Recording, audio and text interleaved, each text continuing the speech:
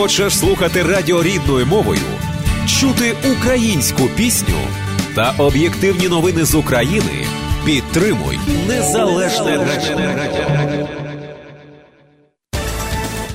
7:41 у Чикаго, і продовжуємо нашу передачу. Як і повідомляв на початку, у нас зараз на прямому зв'язку, у нас в нашій передачі генеральний консул Генерального консульства України в Чикаго, пані Лариса Герасько. Доброго ранку. Доброго ранку.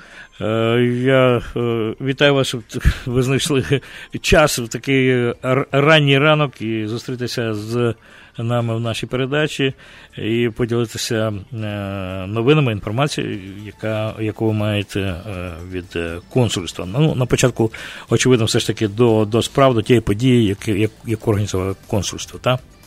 Про це Так, доброго ранку, дякую за запрошення. В першу чергу хочу наголосити на події, яку організовує консульство, яка відбудеться 1 березня, тобто в наступну п'ятницю, що йде о 7 годині вечора. Це буде семінар, який буде складатися з 2 складових. Семінар відбудеться в Українському культурному осередку. Одна складова – це буде офіс казначейства Кук-Каунті, буде розповідати про повернення податків на нерухомість.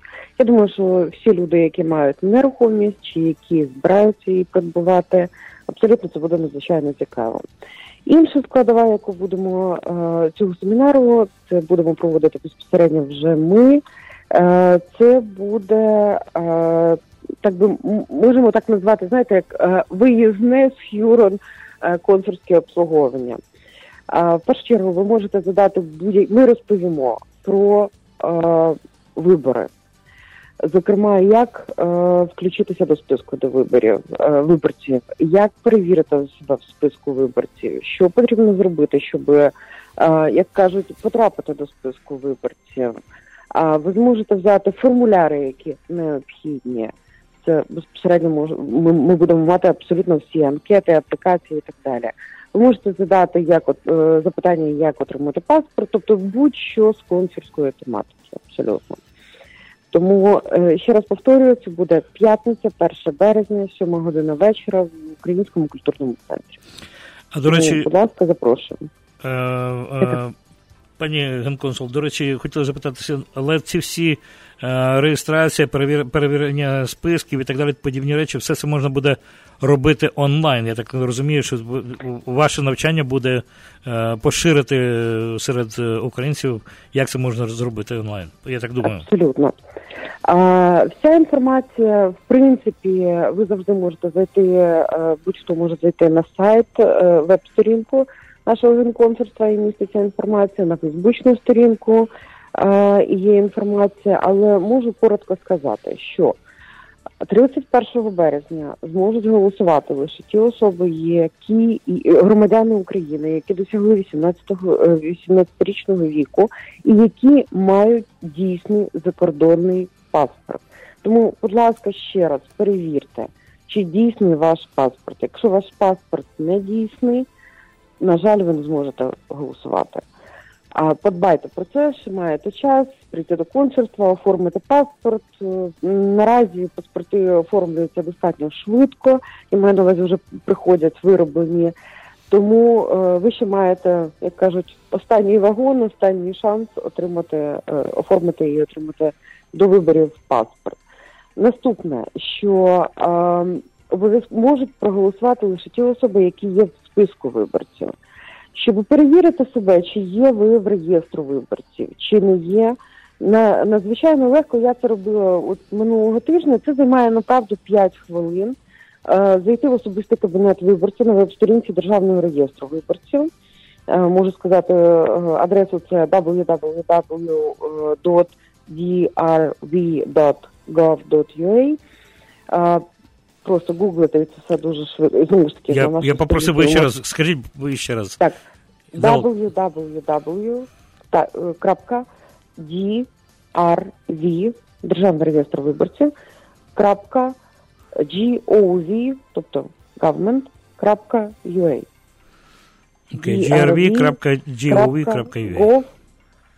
grv.gov.ua. Так.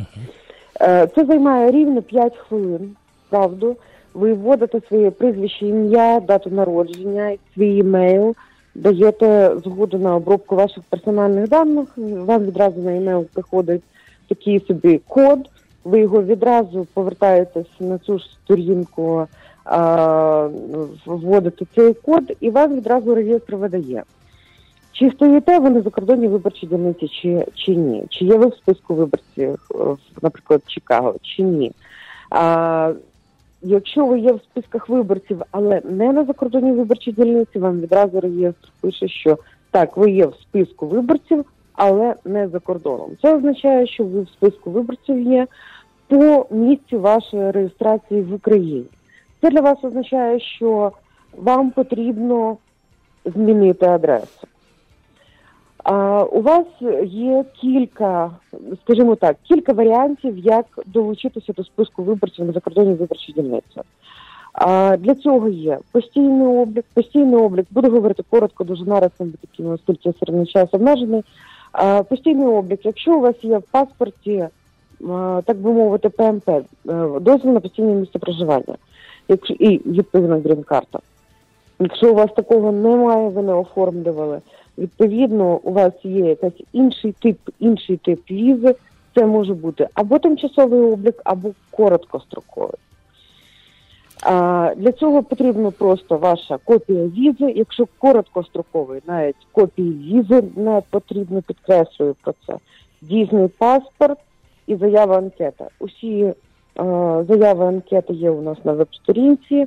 В будь-який час ви можете, звісно, приймальні години наразі, можете прийти до консульства, це все заповнити, можете прислати поштою з паспортами, можете прийти до консульства приймальні години. Тобто опцій абсолютно дуже багато. І інший варіант – це подати заяву про включення до реєстру або зміну виборчої адреси.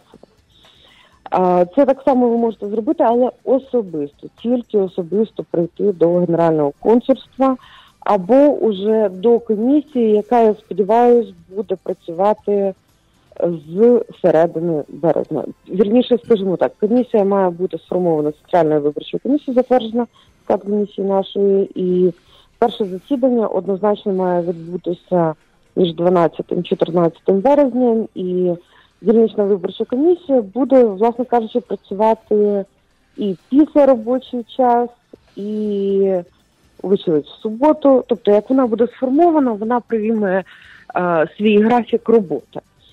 Що хочу ще наголосити щодо включення в списку виборців. Шановні громадяни, будь ласка, не затягуйте чи з постановкою на облік, чи з подачею заяв про зміну виборчої адреси, оскільки, направду, всі заяви будуть прийматися не пізніше 20 березня. Хоча по закону це 25 березня за українським часом, але, вочевидь, тому що нам потрібно буде відправити, це всім абсолютно, не тільки в Чикаго, всім абсолютно, всі заяви відправляються до Міністерства закордонних справ, яке згідно закону, так би мовити, менеджерує наші питання всі, тобто менеджерує реєстр виборців. І потім це відправляється до Центральної виборчої комісії. Центральна виборча комісія має затвердити кожного до 25 березня. Іншими словами, тому практично 20 березня для закордонних виборчих дільниць буде, такий, я б сказала, дедлайн. Тому не затягуйте з подачою заяв. Пані Генконсул, як завжди виникає питання, я розумію, що у нас обсяг часу зараз не дозволяє ширше про це говорити, але, очевидно, є все ж таки частина наших громадян, які перебувають тут, в яких ще дійсні паспорти, але тим чи іншим способом візи закінчилися, чи щось іще, і вони перебувають поза статусом. Вони можуть проголосувати, тому що, очевидно, вони прикріплені десь при дільниці в Україні. Як їм відкріпитися і що їм робити? Абсолютно те, що я наголосила, короткостроковий облік – це тоді, коли не потрібно крім дійсного паспорта і заяви анкети, не потрібно більше нічого. Це, короткостроковий облік, і це можна зробити поштою, навіть переслати нам документи, якщо у людей немає часу просто приїхати, скажімо так, на візит і так далі. Або, знову ж таки, ще раз, це заява про зміну виборчої адреси. 2 опції для людей, які тим чи іншим чином перебувають тут, не маючи ніякої, скажімо так, візи.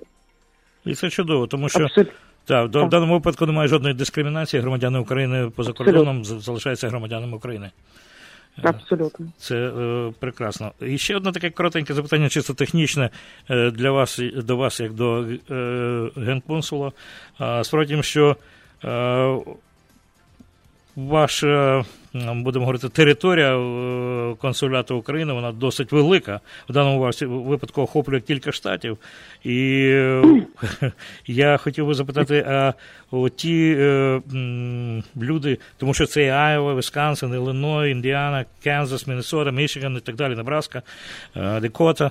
Так ці громадяни України, вони мусять їхати сюди, чи вони так само, українці, можуть голосувати десь в тих містах, запроваджені десь будуть якісь, я не знаю, пункти для голосування для них? Чи як це відбувається? На жаль, на сьогоднішній день, згідно закону про вибори президента, так само, як і згідно закону про вибори народних депутатів, які будуть у нас восени, передбачено виключно створення виборчих дільниць при дипломатичних установах. І наразі, наприклад, в США існує створено лише 4 виборчі дільниці. Це при Генеральному консульстві України в Чикаго, при посольстві України в США, тобто в Вашингтоні, в Сан-Франциско і в Нью-Йорку. Це, на жаль, все. І всі наші 10 штатів, так, які насправді надзвичайно все далеко, і ті ж самі Дакоти, до яким треба до Чикаго летіти, але так, виключно вони можуть проголосувати, особисто приїхавши тільки на нашу виборчу дільницю. Більше того, наразі існує, скажімо так, можливість, що, наприклад, до нас звертаються з Міссурі чи з Огайо, яким територіально ближче до нас приїхати, аніж, наприклад, до DC, до яких вони належать, до консульського округу цієї установи вони належать. Але, на жаль, вони проголосувати можуть, тобто всі можуть проголосувати виключно по округах. Тобто вони можуть проголосувати тільки в DC, наші штати можуть проголосувати тільки в нас, так само Сан-Франциско, так само Нью-Йорк. Тобто тут наразі закон не дуже гнучкий, скажімо так.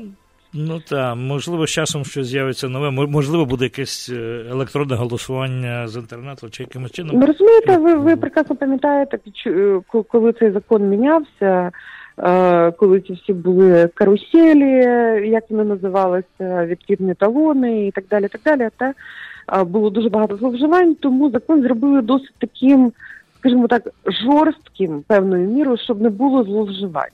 Ну, не гнучким, не то, що жорстким, не гнучким. Зараз ми нарікаємо на те, що він не гнучкий, але тоді, правда, ми нарікали на те, що був занадто гнучкий і давало можливості для багатьох зловживань на виборах. Тому, треба це пережити наразі, на що я можу сказати. Тому що тут себе ми убезпечуємо від зловживань, не на закордоні, навіть за кордоном це все не так видно, але в Україні, наприклад, так. Я хочу подякувати вам, пані Герасько, за цю розмову. Нагадаю, у нас в нашій передачі був генеральний консул Генерального консульства України у Чикаго. І я сподіваюся, що ми далі так само будемо протягом цього особливо гарячого періоду перед виборами зустрічатися періодично в передачах, щоб обговорювати питання. Я думаю, що вони в робочі моменти будуть виникати. Дякую дуже вам і всім прекрасного дня, морозного сьогодні прекрасного дня і прекрасного тижня. Дякую вам. Вам так само все найкраще.